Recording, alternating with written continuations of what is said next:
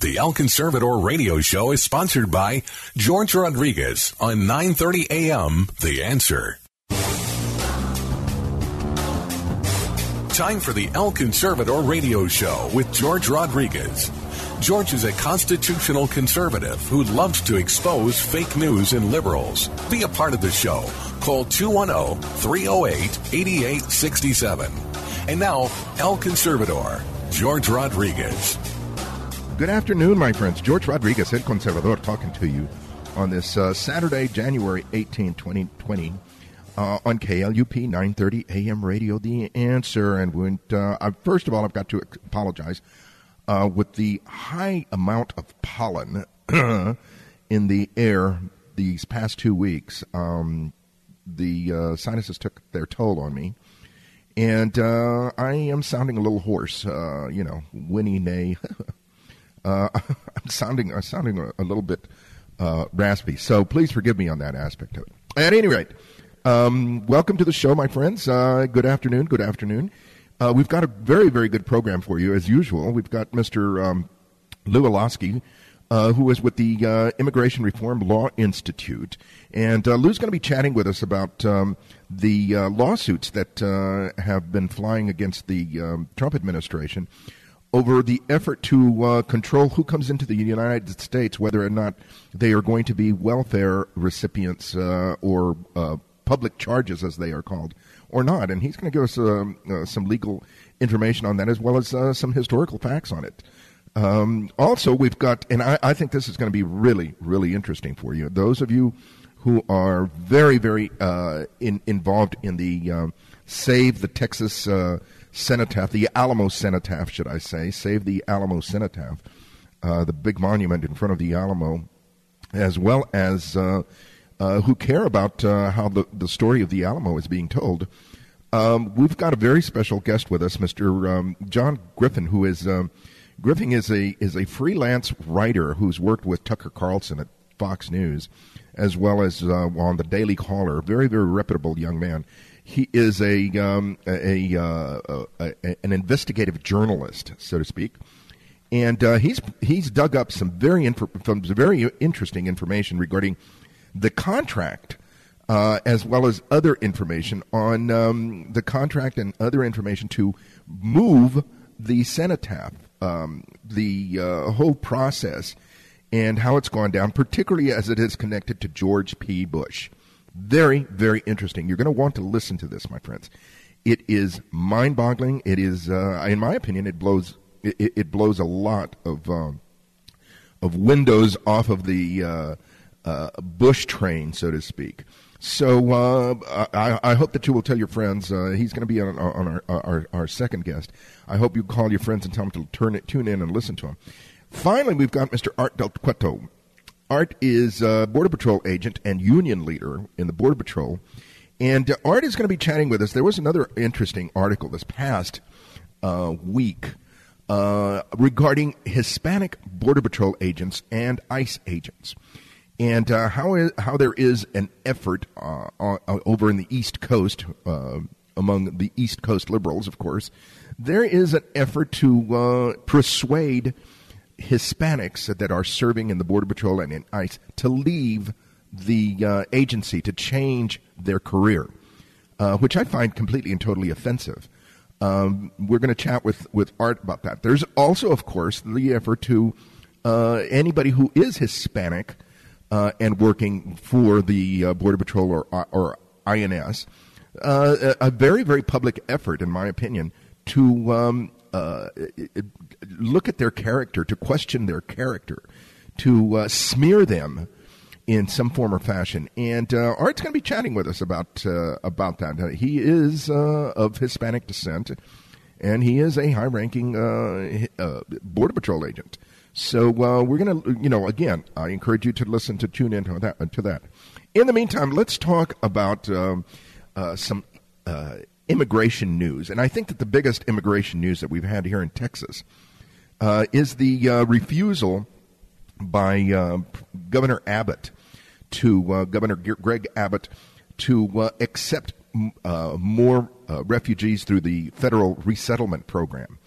The federal government has a program by which they resettle refugees into states. They offer them to states, and states say yes or no. Or at least that's the policy, that's the approach that the President Trump took, that he would offer it to the states, and the states determine whether or not they're going to take refugees. Texas was one of the few, and I mean few. There was only about 8 or 10 of them that said no, but Texas was one of them. Texas said very, very, honestly, we've got to take care of homelessness. We've got to take care of a flood of illegal aliens that it's already here. We've got to take care of our own problems right now. And right now, this is not a good time to have guests, so to speak. Of course, the left had an absolute meltdown over that. I mean, there was a group of bishops, and I love these activist religious people from the left, because I would like to see some more religious people from the right speak up more forcefully on issues other than just abortion. Hint, hint. So these leftist bishops just had a hissy fit saying that it's not Christian to allow to bring in refugees. What's Christian about a state or a family or a household wanting to take care of its own first and guests second? What's not Christian about that? Please explain it to me. At any rate, in my opinion, the state of Texas has done a lot for refugees, for aliens, for foreigners, to resettle in the state. I mean, from 1910 to 1920, there were millions of Mexicans fleeing the Mexican Revolution that settled in Texas. And as recent as 2015, the statistics showed that 4.7 million residents of the state have a connection to an immigrant relative, to an immigrant parent or an immigrant brother, sister, somebody. I mean, that's a lot of people. 4.7 million. We've got to remember that also the DACA recipients. There's over 100. There's over 100,000 of them that live here in the state who receive all sorts of benefits. Well, this approach that the Governor Abbott announced apparently it's obvious that it did not last very, very long. Almost immediately, a couple of days later, a judge blocked the Trump order to allow the states to make the decision on refugee resettlement.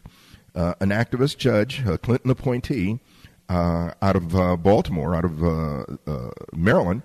He decided that the states did not have the veto power, that it was the federal government who makes the decision, and that's the bottom line. Talk about a blow to against state rights. I mean, this is so blatant. It's not even funny. Here, a federal judge says that the states cannot determine who moves into their community, and that the federal government has the right to tell the states who's going to resettle in your state or not. Picture that. I mean, think of the long-term consequences of that, my friends. Literally, the federal government could eventually tell the states who can live in your community, in your state, and who cannot. I mean, that is the far-reaching, the very, very far-reaching aspect of this ruling. It's incredible, my friends. We've got to understand that this flies in the face of the constitutional rights of the state, and it certainly it tells you that you don't have a right as to who lives in your neighborhood. I mean, that's the bottom line. So we're going to go ahead and take a break, and we will be back with our first guest. But thank you for joining us, my friends. Call your friends, tell them to join us on our program. Once again, this is George Rodriguez, El Conservador, talking to you from San Antonio on KLUP 930 AM Radio, The Answer.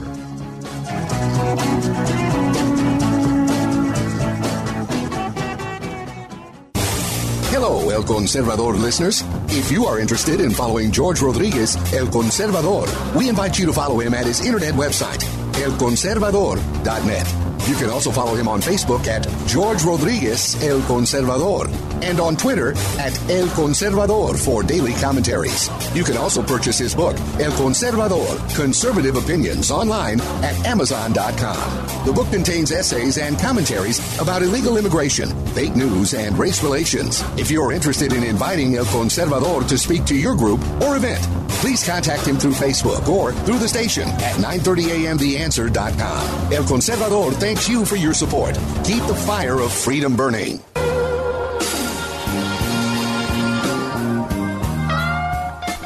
Once again, my friends, George Rodriguez, El Conservador, talking to you on KLUP 930 AM radio, The Answer, here in San Antonio. And we've got one of our good friends that's become a regular. I'm hoping that I can keep him coming on our show.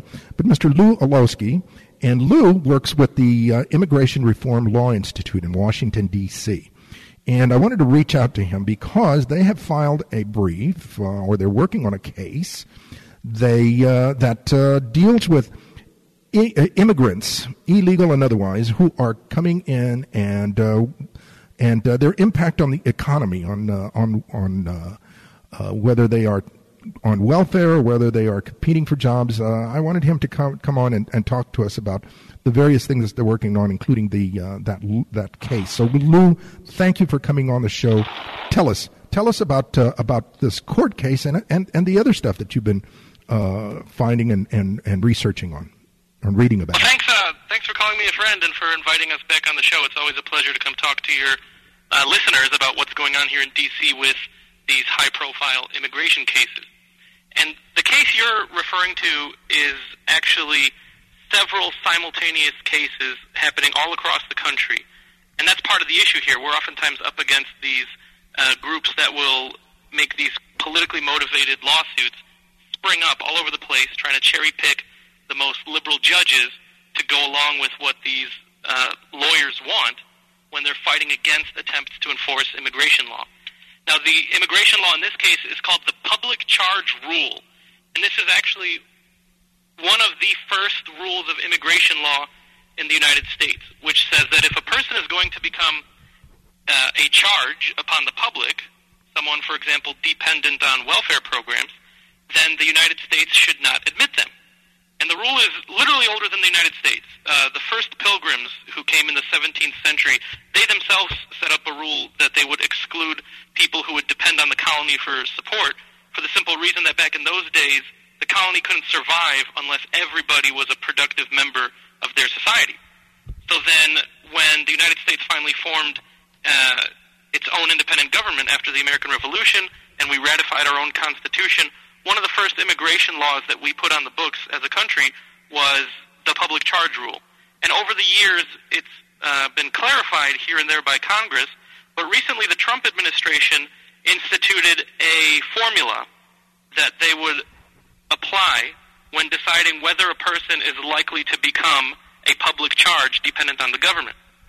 And the formula was that if a person has used at least 12 months of various public benefits within the last 3 years, then that person should not be eligible for a visa to either remain in the country or to enter the country. And there were a number of exceptions to this rule. There were certain public benefits that don't apply.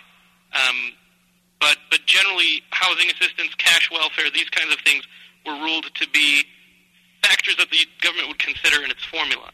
And so instantly, left-wing lawyers sprang up in various parts of the country, in New York, in California, in Chicago, here in the D.C. area, and they ran to federal court trying to stop this rule from getting implemented.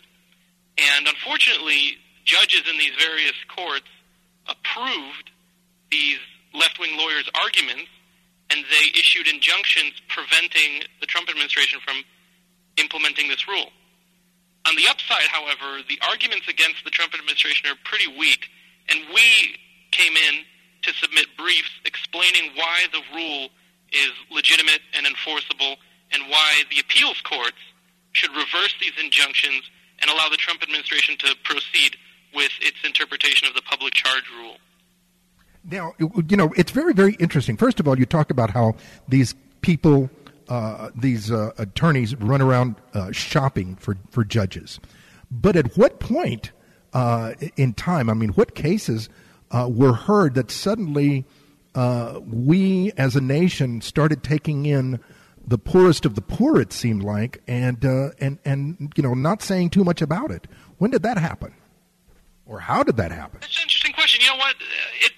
In hindsight, at generations of immigrants to this country, it did not happen.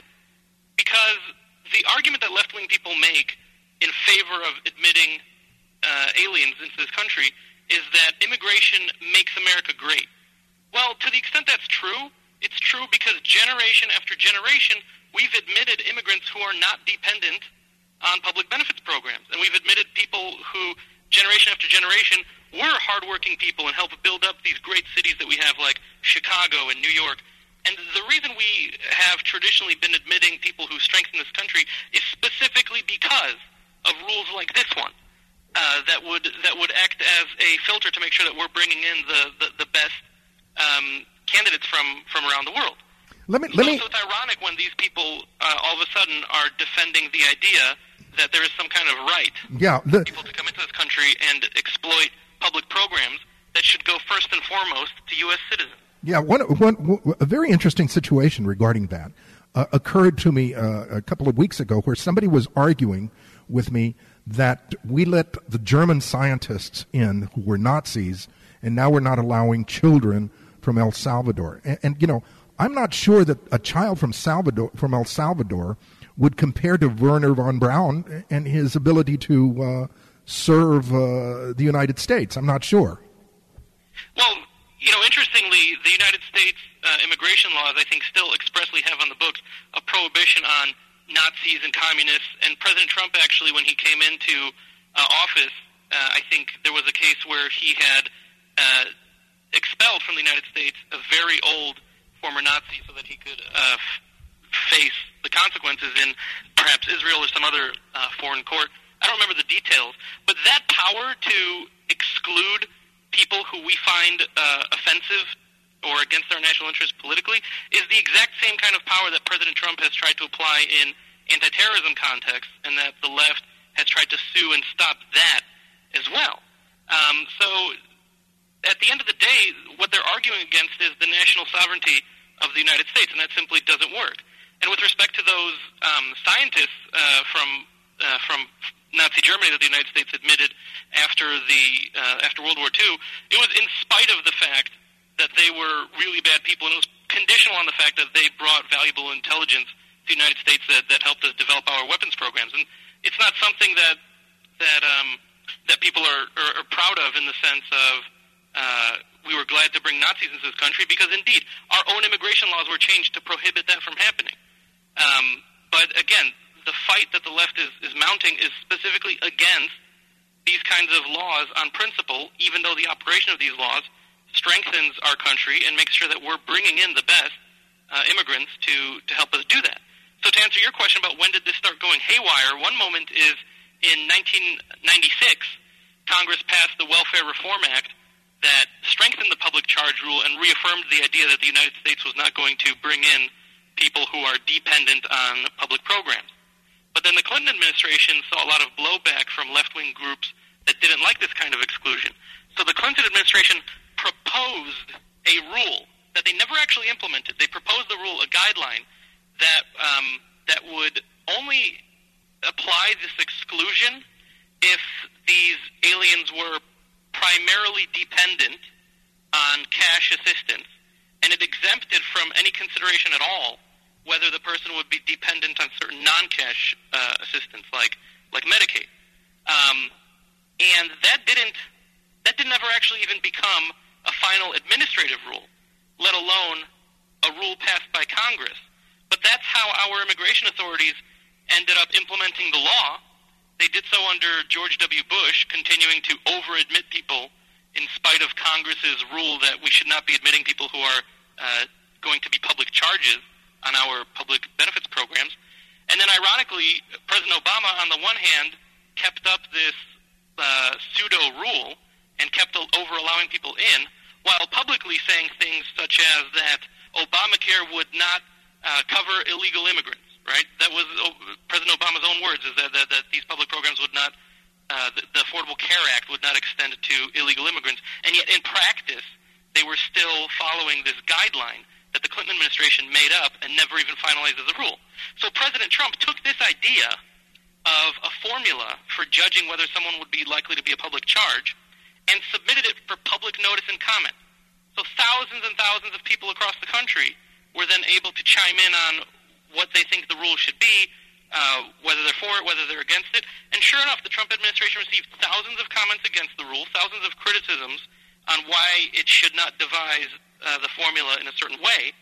And when they finished the notice and comment period and they lawfully published the new rule, they actually included an explanation addressing each of these objections, these categories of objections to the rule.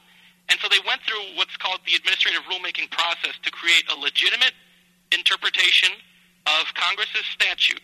So they gave more care to the rule of law than previous administrations did. And sure enough, the day it was published, these left-wing groups sued over it. And sadly, some of the courts have actually deferred to the Clinton administration's guideline, which doesn't even purport to be a final administrative rulemaking, but just a tentative guideline. They actually defer to that instead of deferring to what we have right now, which is more current and more thorough and more legitimate in terms of how a presidential administration is supposed to go about making rules to interpret Congress's statutes. Amazing. My gosh. Here in the closing minutes, then, what do you think will be the end result of this situation, the filing of this case, and the future of immigration for people who will benefit our society and our nation? Well, I think that because the administration's interpretation of the rule fits so squarely with Congress's statutes on the subject, and because presidential administrations generally have a lot of latitude on how to interpret Congress's statutes, I think that on appeal, the appeals court will reverse these injunctions and allow the administration to proceed with enforcing the rule. And another reason why I think that'll happen is because I think plaintiffs have really shot themselves in the foot by putting forth some ridiculous arguments and having the lower courts actually go along with some of the worst of these arguments in a very cringeworthy way that would make it easy for an appeals court to disagree. So, for example, one instance that struck me in particular was a judge had looked at the fact that the Trump administration would, among its various factors, consider an alien's education and skills, because Congress said you must consider an alien's educational and skills. And one of the education and skills that the Trump administration said it would consider was English proficiency. And they even had data explaining how proficiency in English correlates with a person's ability to earn income in this country. And the judge actually said it was offensive to suggest that this should be a relevant consideration. Amazing. And to everybody else in the country, it's obvious. You don't have to be a lawyer to get this. In fact, maybe if you're a lawyer, that's how it's necessary to not get this. But it's obvious to everyone that if you speak English, literally everything you might want to do in the United States is easier for you. And the court seems to have even lost sight of the fact that its own decision was published in English. All the briefing, all the papers were published in English. Of course, it's possible for a person to succeed in spite of not being able to speak English. Like people in my own family, for instance, have encountered some of this difficulty. But obviously, they are succeeding in spite of it. And obviously, they would be better off if they spoke English. And obviously, if you do speak English, it is likelier that you'll be able to make a living for yourself in an English-speaking country such as the United States. And so when courts go that far out on a limb, I think they really make themselves vulnerable to the enforcement of these rules. And to finally answer your question, what would this mean in the long term? In the long term, it would make everybody better off, because immigrants who want to stay in this country would take greater care that they don't exploit public benefits programs, and the result is that they would more quickly achieve financial independence and strengthen our economy in order to stay here and not get deported. And to the extent fewer aliens then use welfare programs, this means that there will be more financial resources available to low-income Americans and Americans in need for whom these programs were designed. So in the long run, I think the enforcement of the public charge rule would make both immigrants and citizens better off. Excellent. All right, buddy. Lou, tell the folks how they can follow your writings and your organization, where they can find more about it. Well, the easiest place to do that would be IRLI.org. That's Immigration Reform Law Institute, early, IRLI.org. And over there we post updates about what's going on in court. We share articles that we've published in various papers and whatnot. And on the other hand, if you also follow the court system and you follow some of these immigration cases yourself, then you might see our names pop up on various briefs around the country where we chime in to explain the pro-enforcement position in a lot of these issues. Excellent. Thank you very, very much. And you can also go to that page and donate and support early. Yeah. The second most popular time of year for giving is actually January, right after the holidays. So maybe when people start thinking about their charitable contributions and whatnot in a couple months when they're filing their taxes, then they might think back on our group because we are a 501c3 nonprofit. Excellent. Thank you very, very much for being with us today, Lou, and we'll be sure to get you back on. Thanks for the introduction and for caring about these issues. Got it, buddy. Have a good one. Take care. George Rodriguez, El Conservador, on KLUP 930 AM radio.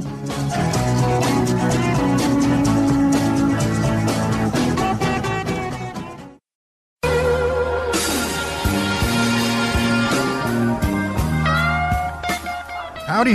Once again, my friends, George Rodriguez, El Conservador, talking to you from San Antonio on KLUP 930 AM radio, The Answer. And we've got a very special guest, Mr. John Griffin, who is an investigative journalist, originally from Texas. He's come back to Texas. And he just wrote a great article, which I think is very, very timely and very important to us, particularly here in San Antonio that are fighting the battle, the new battle for the Alamo. And I wanted to get him on and chat about the article. So, John, welcome to the show. Thank you for taking time to be with us. George, it's a pleasure. I sure appreciate you having me on. Oh, man. Tell me, how did you end up coming back or writing this article now that you're back in Texas? Well, it's funny you should ask that. I worked at the Daily Caller as an editor most recently, folks, for Tucker Carlson. And, because I was pretty good at my job and he had moved on to Fox, and I wrote some things about the Bushes, case in point, I was sent packing.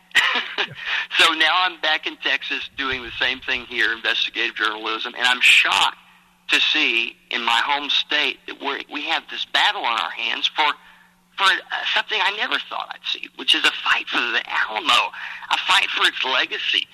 Go figure, right? In Texas. So I had to get to the bottom of it, George, and I just started reading the tea leaves, getting access to some contacts here in Austin, finding out why someone who's not even a native Texan, who was just born here, lived in Florida all his life, would want to go to this length to try to remove this monument to the Alamo. What would motivate someone to do that? So that's what the article's about. It's about the corruption behind that surface story. And the real story being, it's not about the monument. So that's what should offend Texans, is that this isn't even about the monument for Bush. It's just a political misdirection tool. So what are your conclusions? What have you found in your investigative journalism? Well, and your listeners, I'm sure, can get access to the article as you'll probably send it out. But in the article, what I determined to be the case here is that Bush is in over his head. He's had a number of corruption-related things identified by his own land office. Okay, in their own official audit, they said he's breaking the law. He's got multiple conflicts of interest that are illegal and must stop at his own office, okay? And this is a guy who was in the election saying that Jerry Patterson was doing fake news. No, he wasn't. In fact, he was right about everything. Bush is actually misappropriating potentially upwards of millions, okay? Upwards of $40 million that we can't fully account for.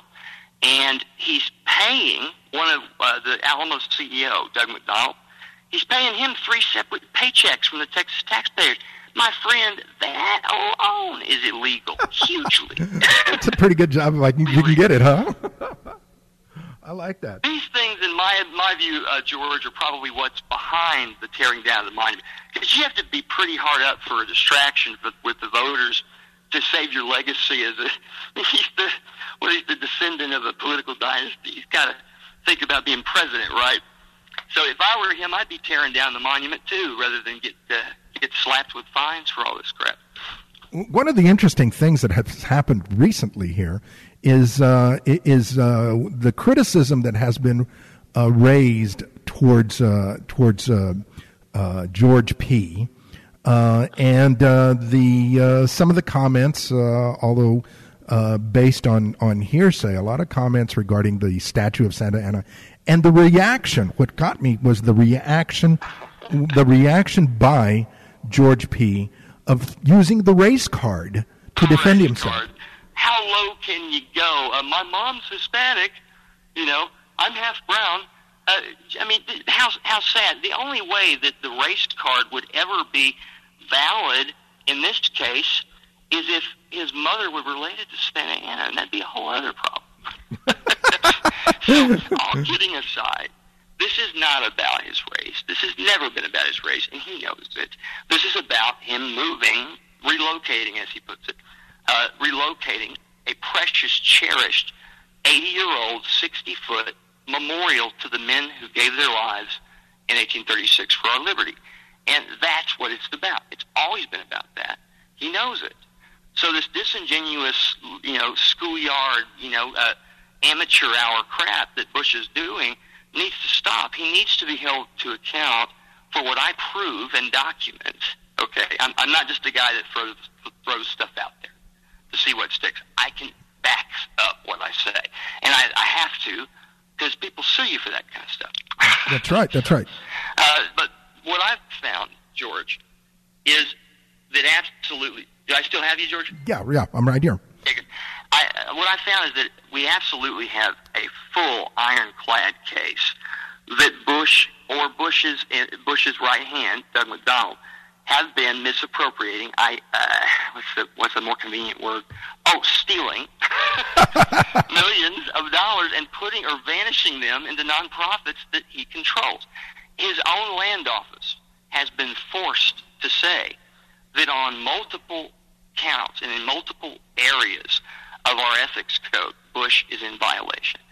So what upsets me about this, finding this out, is that not only is he tearing down our monument, it wasn't just to white Texicans. There were a bunch of Tejanos that gave their lives. There were Native Americans that were killed. And there's a Native American burial ground that's 2,000 years old. It's not just that. It's that he doesn't even care about that. Yep. He just cares about protecting himself from what else. Even if he didn't do it on purpose, George, let's give him the benefit of the doubt. Let's say that George P. is just in over his head and had this guy come in from his granddaddy's, milieu, and he started taking advantage. And George P. went, oh, no. Yeah. Whatever the case may be, it's still offensive and wrong to capriciously tear down a monument so that we'll chase that story. Yeah. Instead of the one that ends with him in jail. It's also very interesting how I've heard that people in Austin that surround him have started calling him Bush 48 or 43 or whatever it is, number that he would be. Of course they have, and he probably started that. Yeah. The Bushes are shameless self-promoters, and hey, I don't knock self-promotion. I understand when you're a family with a name, that's part of the package deal. So he's got a lot of pressure on him, but frankly, I don't care because he's putting his hands on a monument to our dead and on sacred ground. He's putting his hands on that. So I don't have as much sympathy as I ordinarily would for someone in that position, because he doesn't have sympathy for the feelings and the demands, really, of a majority of citizens. I mean, when Democrats are even with us on this, and when I can get Democrats to cross over, we had a great candidate. I mean, who is running after Patterson, when they even say, no, don't touch the monument, and he still pursues permits to do it. Yeah. I mean, he did it over Christmas, folks. For your listeners, this is a guy who got rejected by the San Antonio Permitting Authority twice, and then waited until Christmas, like Scrooge, bah humbug, to go in and get it done in the dead of night. Yep. Like, what kind of? I mean, of course we're going to be outraged. Do you think that we can stop, or that the people that care about this situation, can it be stopped? Can the Bush family legacy, their establishment, I mean, can it be stopped? Yes, it can, and I'll explain how. And by the way, Lee Spencer White, who is just an amazing lady. She's leading the charge on this. She's been head of, she was part of the founding of the Alamo Defendants Association, folks. She has really put all of her money, her time, her sweat, her blood, her tears on the line. And what we've done, and what she's done, is we've initiated a lawsuit that has kind of put a stay on this temporarily. It basically has created delay, but delay is what we've got. That's your weapon, folks, and that's what guys like Dan Patrick want to hear that they're being asked to do. They don't want to hear you're asking them to take on a Bush. They want to hear that you've asked them to cause delay. So can we just work out a political solution where it's delayed until he's not in office? This is what the politicians are hoping for, and that's our strategy, is to make it so difficult for Bush to match him, which, as we have, at every turn, every bluff he calls, we call it again. He's bluffing, George. He's just seeing if we'll cross the line. Yeah. And how appropriate of an analogy, right? But really, I mean, it really is. I mean, and unfortunately, we cannot let emotions get the better of us on our side. Right. We cannot, because once that happens, then the fodder is there that these are the unwashed, unclean people fighting progress. A little bit. It's basically open season. Then, if they can do their plan is this. You almost have to think of it, folks, like a gang initiation. You don't get to be the successor to the Bush legacy if you don't know how to play rough with a smile. And I'm confident that this isn't just simply even his own idea. I'm confident there are probably powers that be that want Bush to see if he can do this to Texas. And if he can, folks, then anything is possible after this. They can tear down that monument. Imagine. I mean, this is a veterans memorial, George. Yeah, right. It's not a Confederate. It's not a Confederate statue. Go down to D.C. and tear down the one to Vietnam, right? Yeah, right. Exactly. Oh, John, tell the folks how they can follow you and how they can read more of your articles. Well, folks, he's right that I am freelance at present, but I'm all over conservative media, and I'm on RT. I'm on Fox affiliates a lot, and I'm certainly on shows like this one. But for my articles, just Google my name and see what's new. Got it, buddy. Thank you very much for taking time to be with us once again, my friends. We've been talking with Mr. John Griffin, and we definitely need to get you back on some more as you write more articles, more investigative journalism. Yeah, I'd be happy to. You have a great show, and thanks for having me on. Thank you.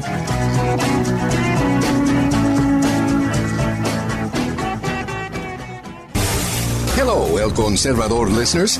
If you are interested in following George Rodriguez, El Conservador, we invite you to follow him at his internet website, elconservador.net. You can also follow him on Facebook at George Rodriguez El Conservador and on Twitter at El Conservador for daily commentaries. You can also purchase his book, El Conservador, Conservative Opinions, online at Amazon.com. The book contains essays and commentaries about illegal immigration, fake news, and race relations. If you are interested in inviting El Conservador to speak to your group or event, please contact him through Facebook or through the station at 930amtheanswer.com. El Conservador thanks you for your support. Keep the fire of freedom burning.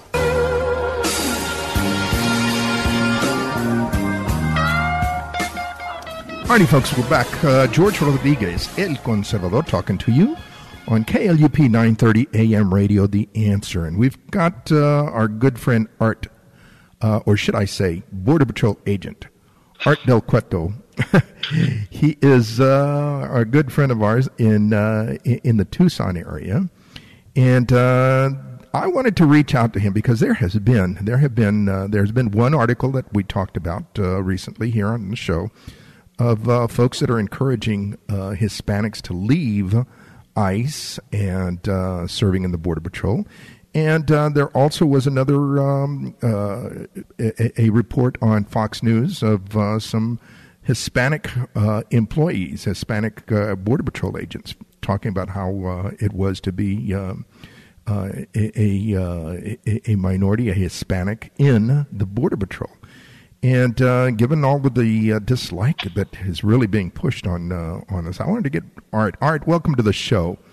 Thank you, George. Thanks for having me. Well, tell us. I mean, I served way back when in the Reagan years when people used to run away from the Border Patrol.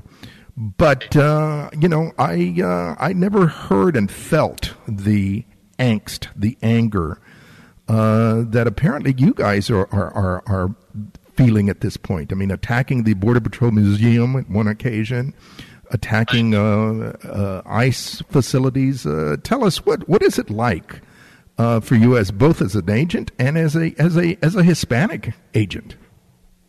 Well, I mean, first off, I want everyone to know that I can speak about these situations, not in my position because of an agent, but obviously because I am the vice president of the National Border Patrol Council. And I'm the local president in Tucson sector. It's like other jobs, but I've always been in law enforcement for over 20 years now. I started my career working for the state prison, and I would see true segregation there, and it was segregation from the criminals. So the criminals would segregate themselves within the prison walls, and I think that now the narrative that the media is pushing, it saddens me because a lot of the liberal media, they push that same segregation narrative that was pushed by criminals behind, the walls. So that frustrates me because I've been in the patrol for quite some time, and I can tell you that when you are in the trenches, and you've seen it. It doesn't matter whether if I have a Hispanic that's coming to help me, Caucasian, African American, Asian. It's never really mattered. I mean, we're all, brothers under the same roof. We're trying to get the job done. And I get asked, so that's why, I understand the question. I've been asked several times, you're Hispanic, you're arresting your own people. Would you tell that to a police officer that pulls somebody over for speeding? Would you do that to, just a police officer that has to arrest you for some crime, in the barrio or the inner city?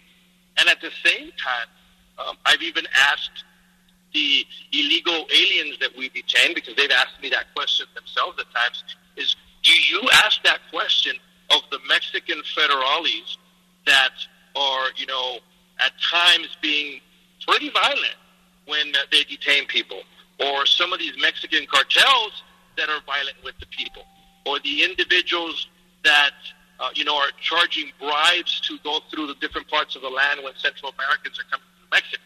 So it's a broad question, but I think it's liberal media driven. Let's create that wedge. Let's go ahead and make that division amongst individuals. And, there's agents that are of Hispanic descent that perhaps have left the job, and they said, this job is not for me. Anyone can use race as a cop-out. I wasn't born in the United States. I was born in Mexico. My parents were immigrants to the United States. I derived citizenship through my parents. And at the end of the day, I have sworn allegiance not to Caucasian Americans, not to Asian Americans, African Americans, or Hispanic Americans. I have sworn allegiance to the United States of America. And that is where my allegiance stands, not to any particular race. Excellent. it's very similar to the police officers, the African American police officers that I have talked to. For example, after the gunning down of some African American police officers in Dallas, of how Black Lives Matter was screaming about police officers, and it's the same situation. It appears, Black Lives Matters was talking about blacks, but apparently it didn't include blacks in police uniforms. Right. Yeah. I mean, and I see it all the time. Living in Tucson, you see a lot of those individuals that are complaining. So I've spoken to the Hispanic community out here in Arizona, right? And I get invited to several speaking events. And one particular one that stands out is I was speaking at the U of A, University of Arizona, and there were several protesters out there, and they were holding up signs saying "vendido," and they were holding up signs saying, traicionero, and just, really, they're trying to be offensive and create that divide.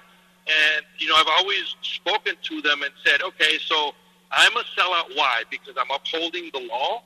Because that's what I'm doing. I'm upholding the law. I swore to defend the United States.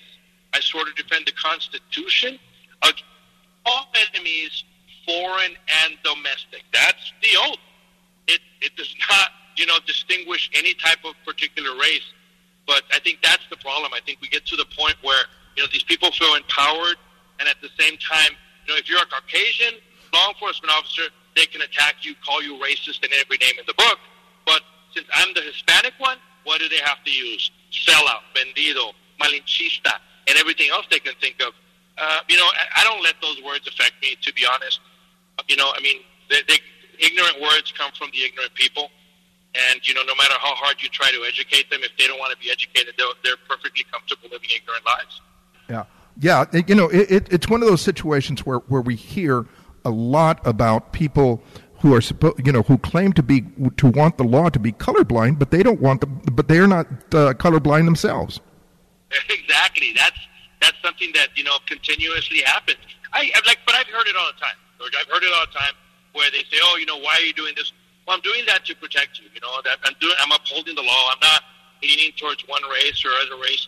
And I can tell you from working with law enforcement and seeing the agents that are out there working every day, none of them, I've never seen any of them say, I'm going to go arrest a particular group of, individuals, or I'm going to particularly go after one, race. That's never been something that I've heard, and I've worked with different people from all areas of life. In my position within the National Border Patrol Council, I've been very much blessed to, go to different areas throughout the country and visit different sectors, see different individuals and talk to them. I've been to the White House several times. I've spoken to a lot of these politicians that, the liberal media claims to say they're racist, to include, President Trump. And I've never been treated in any different shape. I've never been differently. I mean, it's obvious that I'm Hispanic, and I've never had any issues. So, I understand. Like I said, there's guys that'll leave, and I think they're just a cop-out. Sometimes you can't. Sometimes you don't cut it. You know what I mean? That's what it comes down to. Yeah. And unfortunately, a lot of those individuals that don't cut it, they want to save face. Your ego gets involved, and you say, well, I can't say I wasn't good enough to be a Border Patrol agent. I can't say, I didn't cut it for the job. So what can I do? I know. I'll turn around and use race as an example, or even, different areas that they can use. They find that particular crutch that they know certain members of the media are going to go ahead and, eat it up, and they'll use that in order to, make excuses for their own deficiencies, perhaps. You're right. Let me ask you, just in the last couple of minutes here, how is the situation looking? We keep hearing that there's been an uptick in activity, particularly in the Tucson sector, of folks coming across the border. How is it? There's definitely an uptick. I think when you see the news, the numbers have gone down throughout the entire country. So as a whole, the numbers have gone down. Unfortunately, in the Tucson sector, it's always been a different animal, a different beast that you see the numbers go up, particularly a lot within the drug. But the drugs have always been a big issue in Tucson sector. Obviously, on the south end, we have the Sinaloa cartel that controls a lot of that area. And we have something that we always deal with in the Tucson sector, which is the Tohono O'odham Reservation. And when you see the reservation, the Native American reservation, you're dealing with right around a little bit over 60 linear miles with Mexico, where there's a lot more lawlessness than everywhere else. And I think there's a lot more political pressure to avoid putting a true good barrier that defends our nation's borders, and that's always been an issue out here. Wow. Art, thank you very much for taking time to be with us. I certainly appreciate it, and please stay safe. Tell your folks, tell your agents how much we appreciate it, and tell them to be safe as well. No, thank you so much. As always, you have me on your show, and you give the agents a voice, and to me that's what's important, that the American public is able to hear the voice of the agents, because unfortunately, even to this day, I think we have a lot of managers in high-ranking positions that fail to do that. They're really comfortable with the cookie-cutter dog and pony show, and the agents' voices must be heard. Got it, buddy. Once again, George Rodriguez on KLUP 930 AM radio. We've been talking with our good friend, Border Patrol agent and union leader, Art Del Cueto. Thank you, Art.